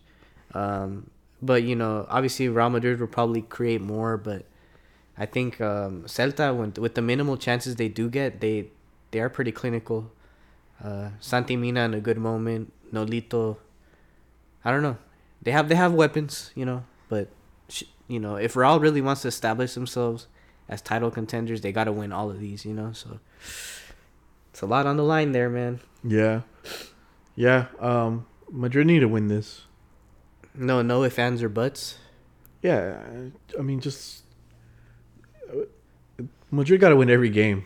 If there's any hope for winning the title, you have to win, especially against Celta, who, they're not a terrible team by any means, but we should be getting the better of them. Yeah, for sure. Especially being 20 points above them, 23 points. Good Lord. I don't know. 2-0. Big Benz and Vinicius. Man, who's gonna contain Nolito? I don't know. You let that guy take care of himself. You're like, I ain't worried about that motherfucker. Whoa. I will say, man, and I didn't mention this. The last match that Hazard played against was it Huesca or Elche? Elche. Hazard comes in as a sub, maybe the last 10 minutes. Good enough to get him a psoas muscle injury for 4 to 6 weeks. How about that? Sometimes you can't rush greatness, man. As I've come to find out with my guy Pulisic, and it seems that they're cut from the same cloth. There's a lot of talented players who, Aguero, another one who just they can't help but get injured every fucking other week, you know. And Hazard is that guy, unfortunately. I guess the silver lining that you mentioned is that's a different muscle group now, a different body part, but man, not promising at all from your, big signing from feels like ages ago now. Since it feels like we've just been dealing with this shit nonstop. Yeah. But we're going on almost 2 years now. Yeah. We got him in July of 2019? Sheesh. July or August of 2019? Yeah. We're in mid-March. Just a couple more months, and it's gonna be 2 years. Yeah. I'm so fucking annoyed.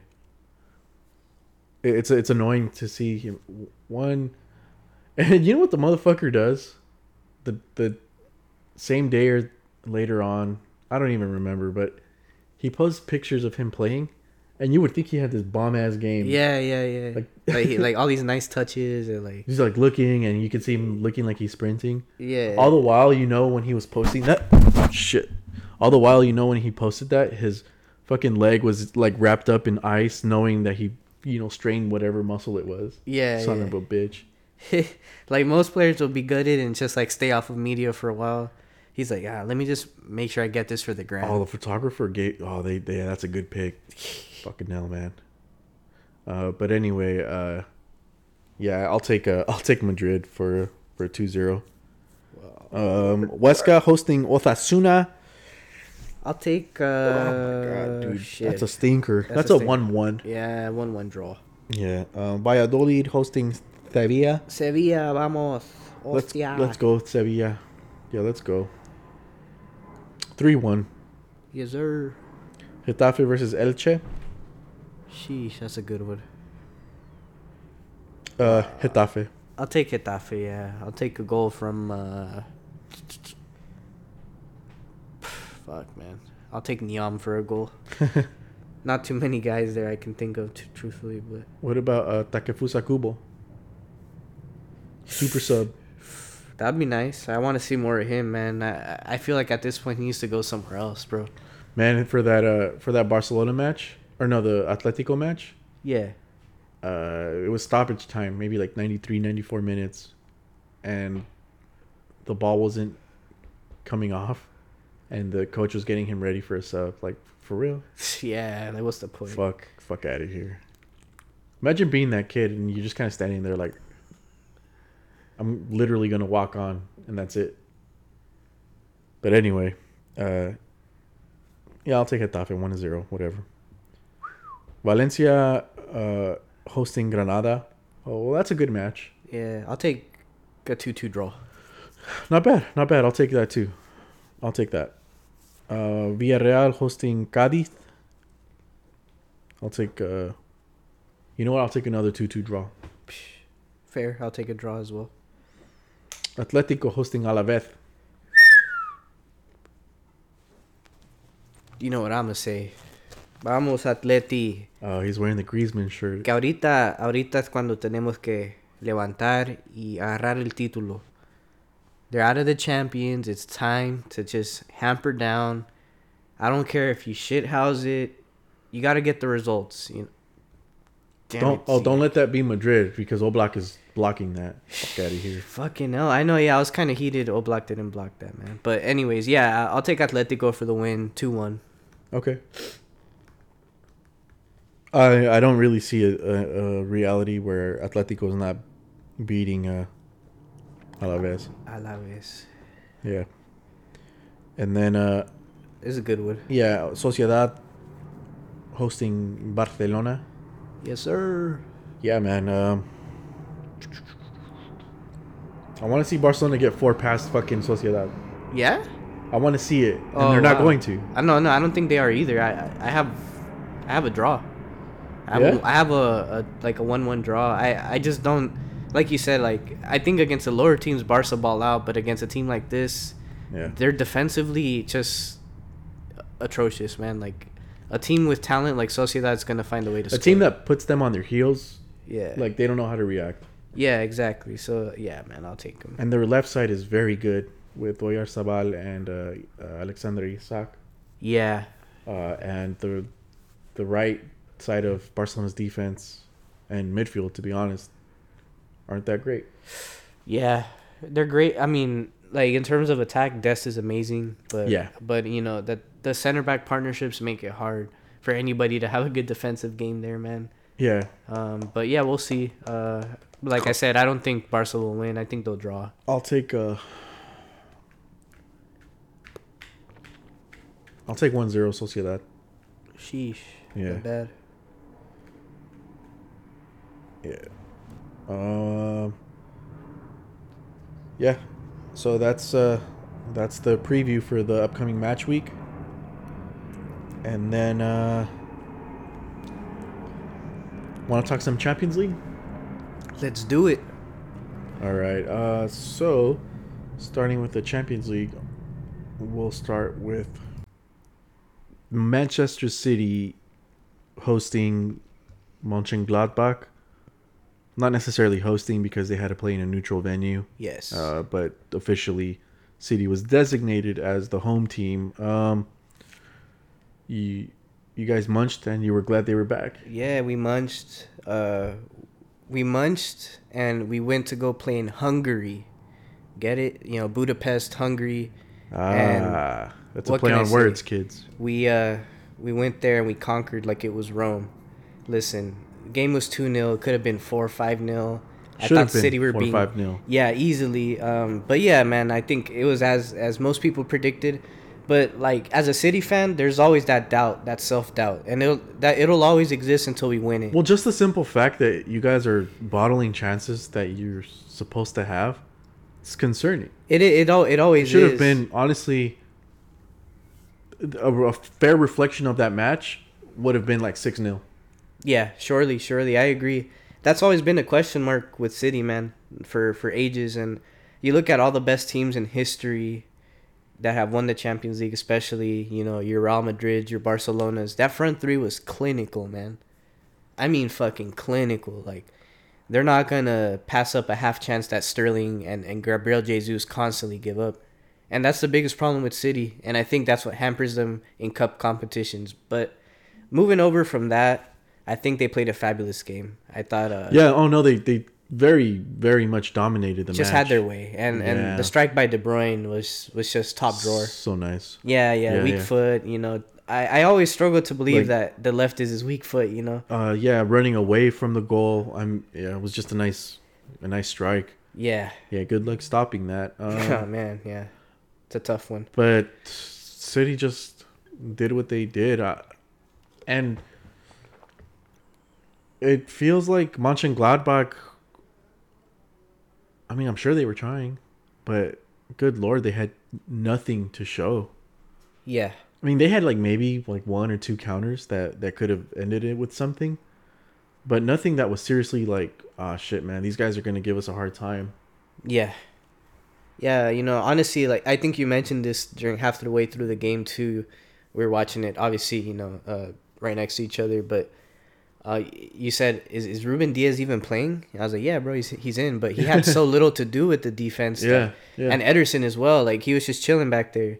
It's just one of the problems with City. If you're a defender, you're not going to get that much participation. Some defenders love to be tested constantly.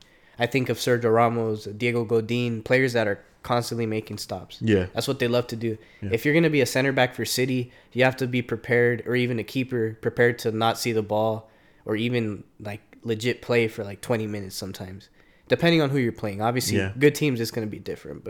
But it felt like that, man. It felt like City were playing like a Southampton, had their way through and through. And, yeah, they advanced as predicted.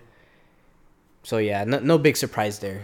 Yeah, that will. I mean, City again are one of the favorites to at least make the final. But yeah, Mönchengladbach, kind of a shame. There's something going on with the manager though, Marco Rose. He's managing. Well, I guess it came out that he's gonna move to Dortmund now. Yeah, this information came out about maybe 2 weeks ago. And at first, it was actually speculation and rumors. So you got to understand, in the past 2 years, he's elevated Borussia Mönchengladbach to the best level they've reached in like more than a decade. It's important we say that. Now, during this time, Dortmund is going through their turbulence as well with management. Haven't been able to really take advantage of a very talented squad, one of the most talented in Europe. So whatever, they need a manager. Marco Rose was appointed. Like, hey man, like, come through, coach Dortmund. And think about it, Borussia Dortmund, Borussia Mönchengladbach, those are rivals. They don't get along. So he made that hop seamlessly, and fans and I feel like the players for Mönchengladbach haven't responded well. And I think that's why when people would tell me, well, you're not worried about BMG, I'm like, nah, man. Like, they're going through this turbulence. This is cake, well, man. Add to the fact that City are just better than most teams. Right. Mönchengladbach's own bullshit is... It's tough. It's a recipe for disaster. Yeah, you hate to see that, honestly, because they were a good team, man. They were, yeah. Last season, they were pretty good. Yeah. They have like young talent too. They gave Real Madrid a really tough time in the group stage. Yeah, they did. I forget about that, man. That feels like so long ago, but it feels like last season. Yeah, I was thinking about like hold on, that was this year. Yeah, but yeah, man. City just, I mean, what else can you say, man? It's not much else to say. And then the next match was Real Madrid hosting Atalanta, which was one that a lot of people were iffy on. I wasn't too concerned, to be honest with you. Yeah. And one, Atalanta aren't very deep. Yeah. And two, as far as quality goes, Real Madrid still got it. I think what Real Madrid, as good, as well managed as Atalanta is and has been, Zidane has the familiarity with the players. We have the midfield on lock. Yeah, the players have familiarity with the tournament as well. Yeah, exactly. They've won it. They've been there. They're able to respond in the big moments, which is why I would put Real Madrid in the top 4 of teams. Not because of being on this dominant run of form, just being able to handle the moment right now. Yeah, and you can make a case for sure. I think that's important, especially now with and Ramos these times back too. With Ramos back, and these times where you don't have the crowd to support you. So, I mean, Real Madrid handled business as they should have. I mean, there was a giveaway from the keeper. 2 goals from Benz. This guy, man, got one in the ass. Yeah, Suarez, man, he does make the most out of every little thing. Yeah, I know he's. Oh no, Benz didn't get 2 goals. My bad. It was he got the first one. Second one was Ramos, no? Ramos, a penalty, and then Asensio, like right after Luis Muriel, who by the way had an amazing strike. I think he's Atalanta's best player ever since Papu left. He's the guy. Better than Ilicic? Yeah. I think Ilicic is almost on par with him. Fabulous I like Zapata player. Too, though. Duan Zapata is good. And De Roon is turning a lot of heads in Europe. Yeah. Rumored to City. He's good. I hope not. I don't want him, but a good players in there. But for me, I like Luis Muriel, not only for his set pieces, but he just scores a lot of goals flat out. Like he's a big dude that's skilled. He's like a more skilled like Salomon Rondon, if you remember him, or some of these South American players that were missing that little consistency, and I think he might be one of the best ones since Jackson Martinez, if you remember him. Yeah, of course. But yeah, so good result for Real Madrid too, for the amount of goals they scored too, against a full 11 this time. So it kind of just puts out all that doubt about, oh well, who are they against 10 men? Who are they against 11? I think they did well, to not only to win the game, but also to pay Zidane back for everything he's done for the team. I think with all the questions right now in terms of the media, like, is Zidane is out, or is he gonna get sacked? Like, I think there's an extra motivation from the players to win for the manager right now. I think they really have an affection for him, and I think that alone makes them a top 4 team and a threat to any team that faces him in the next round. He doesn't seem to be an unreasonable manager either. No. Whatever happened with him and Bale, Like, I wish I knew exactly what transpired. But obviously, like, we can see that there's like maybe an attitude problem. Yeah, if you could be on a bro level with them, and then like you have a casual drink with them, you're like, "Hey, bro, so whatever happened with Bale, man? Like, you wish you like could just get to the your honest... homeboy like it's his ex-girlfriend or something." Yeah, exactly. Yeah. Like, if you could get the inside scoop like that, it would be. You could probably write a novel off of it for it to affect it that much. Yeah, I've never seen a player react that bad with Zidane, man. Truthfully, that's the only instance I can think of. I don't know if it ever happened with Ronaldo or anybody else. I mean, Zidane is... He's a legend as he is. Yeah, he's a legend. He's the guy. You're not going to disrespect him. You're not going to look down on him for his playing ability, for his accomplishments. The guy won a fucking World Cup. The guy won Ballon d'Or. Legend of the game. There's no one that's going to say, oh, Zidane's overrated. No, yeah. Whoever says that, you're completely and utterly full of shit. It's funny, man. That guy's top 5 ever. Yeah, because Guardiola's a fabulous manager, but players on his teams currently and in the past can shit on him. They'll be like, "Bro, who the fuck are you? You're like a 6 that nobody's gonna remember." They remember you because of your managerial career. Yeah, he's a genius. But I'm just saying, like, you can't say shit to me. Not many players could tell Zidane that. Like, be like, "Bro, my touch is better." No, probably not, G. How many? Yeah, exactly. He's like, let me show you how to do this. Yeah, exactly. He's not gonna tell you just to do it better. He's gonna show you. Because there's people that train so hard to learn something without ever being able to even do it, like professors. But once you learn it from the guy that actually does it, like, I really did this shit. I really won a World Cup, like you said. I won all this. Let me show you the way. Should have won 2 World Cups, by the way. Yeah. If it wasn't for some racism. Yeah. That shit wouldn't fly today, I'll tell you what. Oh, no, he'd be murdered. You're right. The players do look like they want to play for him. And, they reacted in the proper way. It's our tournament, lads. Honestly, yeah, it's really hard to discount them.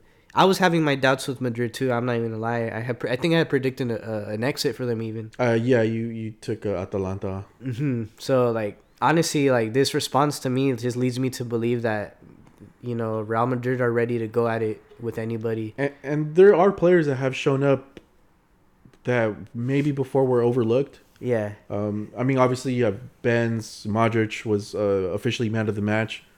Kroos, he's never going to get man of the match. He's never going to get player of the year, but he just does his job. He's so nice that he's almost invisible.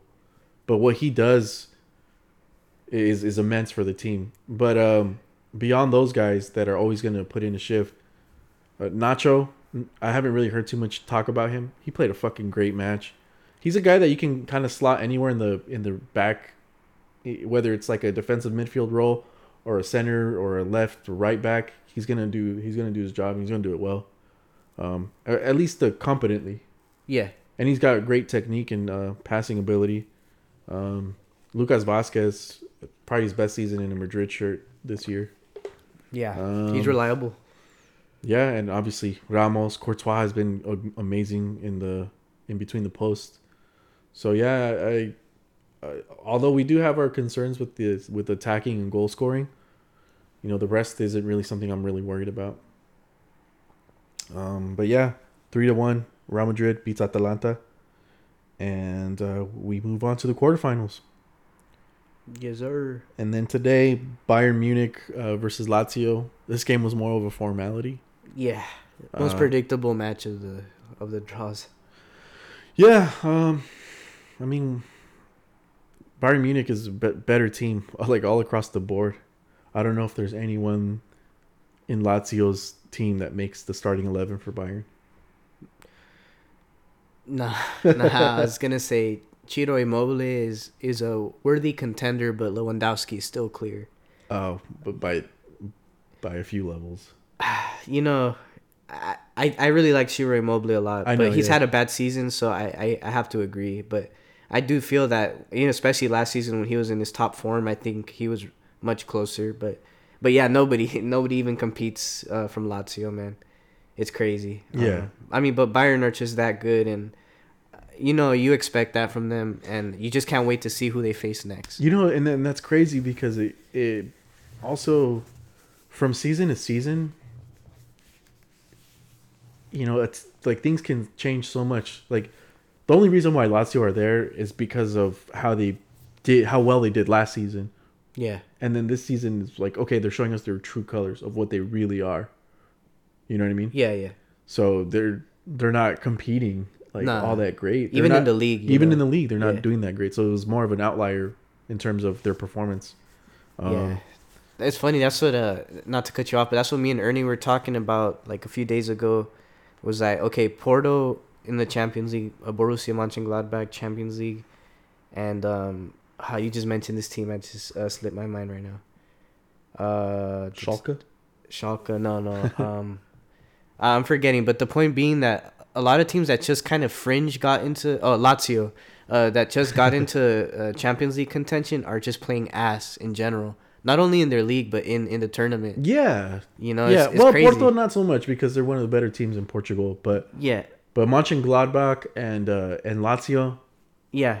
But that's the crazy thing, though, that Porto are probably not going to win the league this year. They're not good by their standards. Right. But I think they're the top 4, right? Right, yeah, top 4, though. That's still significant. No, but it is crazy how, like, those fringe teams that just barely make it into the Champions League take a big hamper in every other tournament. But, yeah, man, it's Lazio, they're done for. As far as I know, Lazio didn't really lose any of their players, did they? No, not that I can really think significant. Of. They just didn't have like crazy great players, man. They're like they just had a fortunate year last year. Yeah, they had obviously Immobile, but they had this dude Caicedo too, who was having a great season last season. He was playing very much style like Duvan Zapata, Muriel, big South American dudes. Yeah. But yeah, man, I feel bad for them, but at the same time, it's like that's just a look of the draw sometimes, man.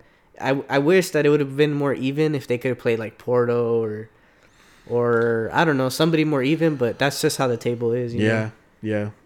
But that's that's the draw, right? Yeah, and either way, eventually you're gonna get mopped anyway, so might as well get it out now in a humane fashion. Well, I don't know if it wasn't that humane on aggregate. Aggregate 6-2. Yeah, at least they did better than Barca. Hey, there's something you can hang your hat on. Whatever that means these days. And then the next match, which is a little more competitive, a lot more even actually. Chelsea hosting Atletico Madrid.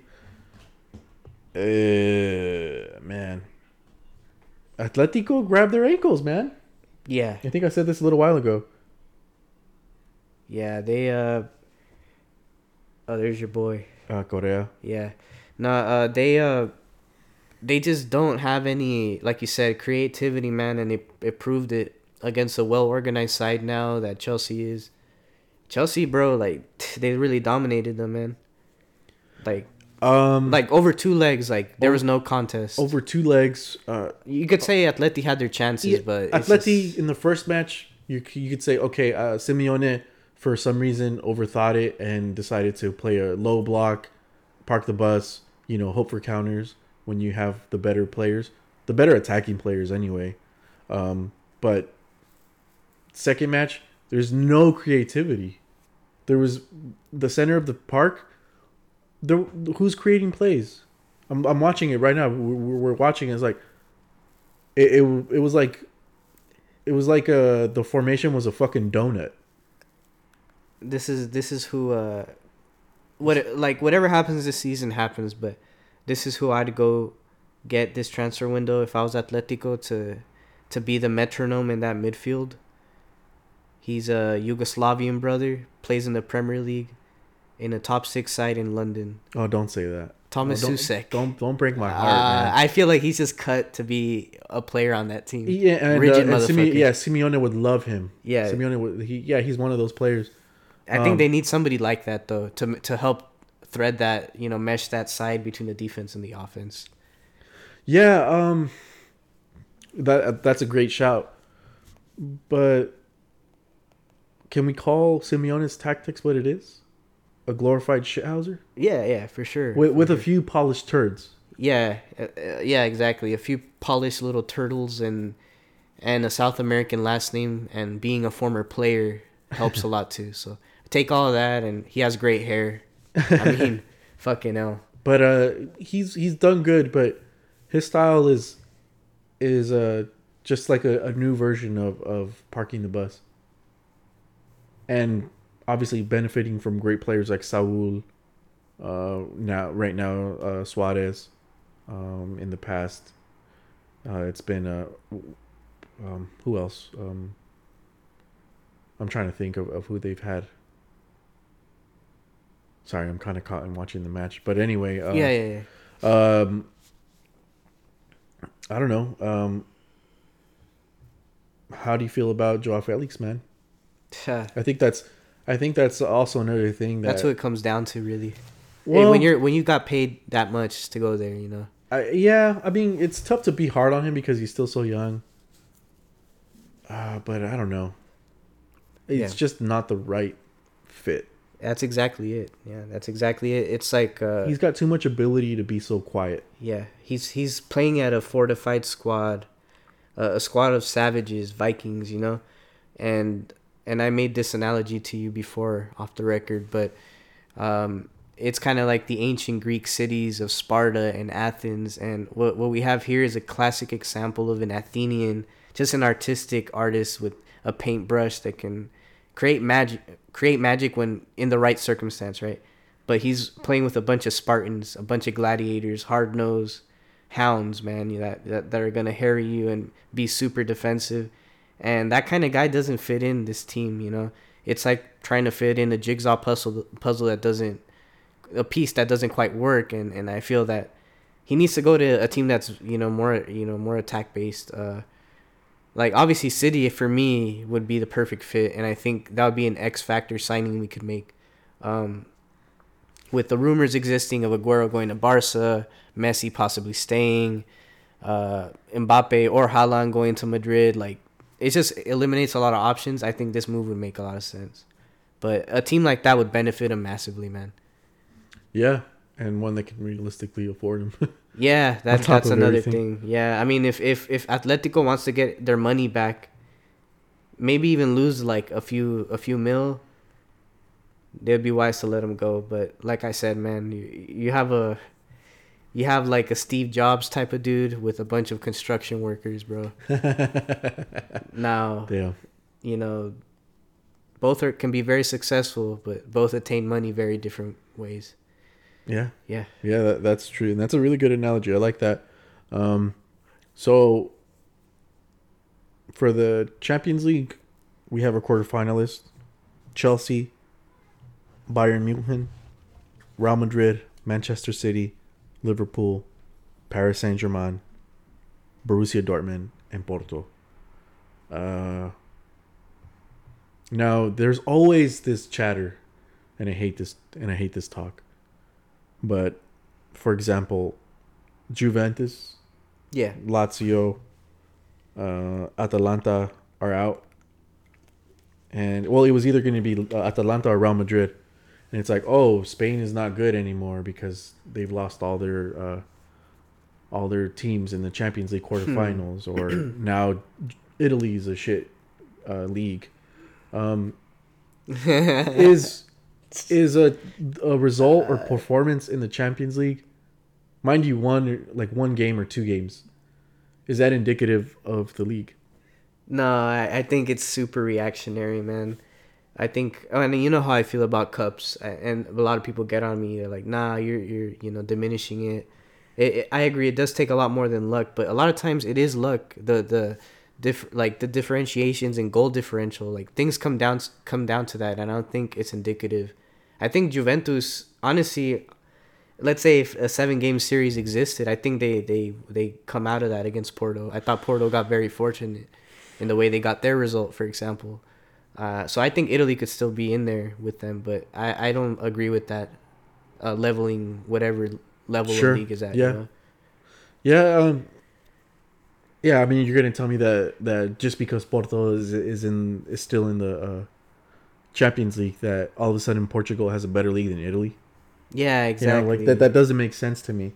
Or that England has a shit league because they haven't won it in such a long time. That was a notion for a long time, yeah. Yeah, and it's ridiculous. Again, it is, yeah. It's just not. It doesn't make sense. These are the best teams. playing against each other at any given moment. They're gonna beat each other. And that's what's crazy is that how competitive a league is, for me, will definitely hamper your performance in the Champions League. Like, it can. Sure. I feel like English teams have had trouble winning it so many times because of that. Because the top 5 is neck to neck some years, or at least the top 3 or top 2. It's just a hard nosed league.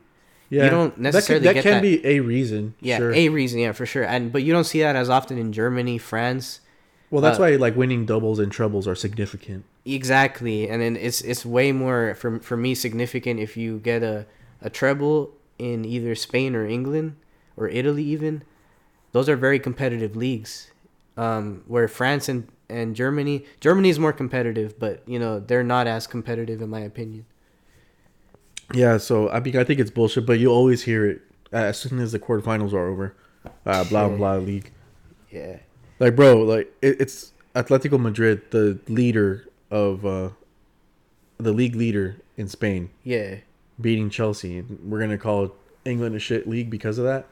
Like, it just doesn't make sense. It's a ridiculous fucking argument. Nah, low key though. I mean, Chelsea. Wait, hear me out. Yeah, if Chelsea is smacking, dude, I would love this draw. By the way, I'm gonna speak it into existence. If Chelsea is smacking Atleti, what can they do to Real?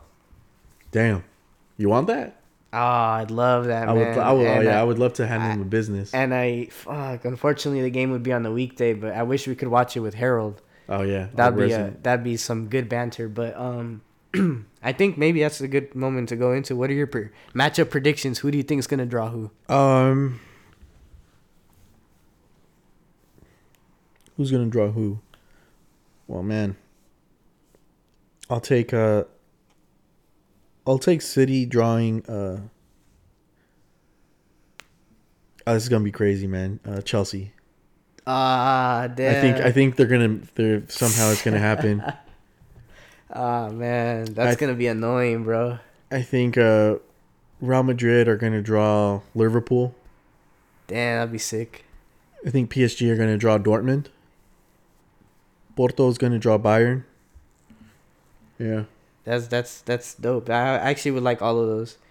I would kind of hate to see Bayern Porto though, just because like I know Bayern's gonna smack. Well, I think Porto's the weak link. Oh yeah, they're the weakest link in the tournament left, and then it's between Liverpool, Dortmund, and Chelsea. I think Liverpool is the second weakest, just based on how the last 2-3 months have gone for them. Yeah, they do well in the tournament. They've been playing good, so it's kind of hard. Yeah. But the favorites have to be City, Bayern, with a sneaky PSG shout. Yeah. And like I said, I think Madrid deserve a spot. I think at very least semifinal.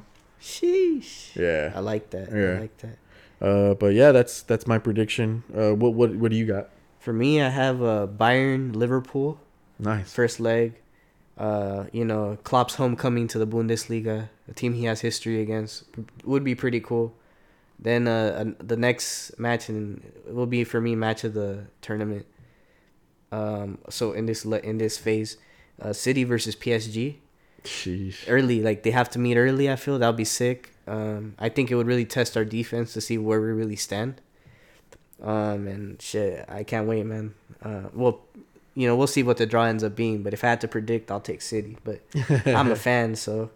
And then for me, I have Real Madrid playing Dortmund. Nice. For a chance for Haaland to have his audition, I should say. To see what he can prove. And those two teams have history in the tournament too. Yeah. They've always. Yeah, and then so that leaves me with Chelsea Porto for the final game. Not bad. Yeah, I'd like to see that game. Just two teams with differentiating styles, like massively. Yeah.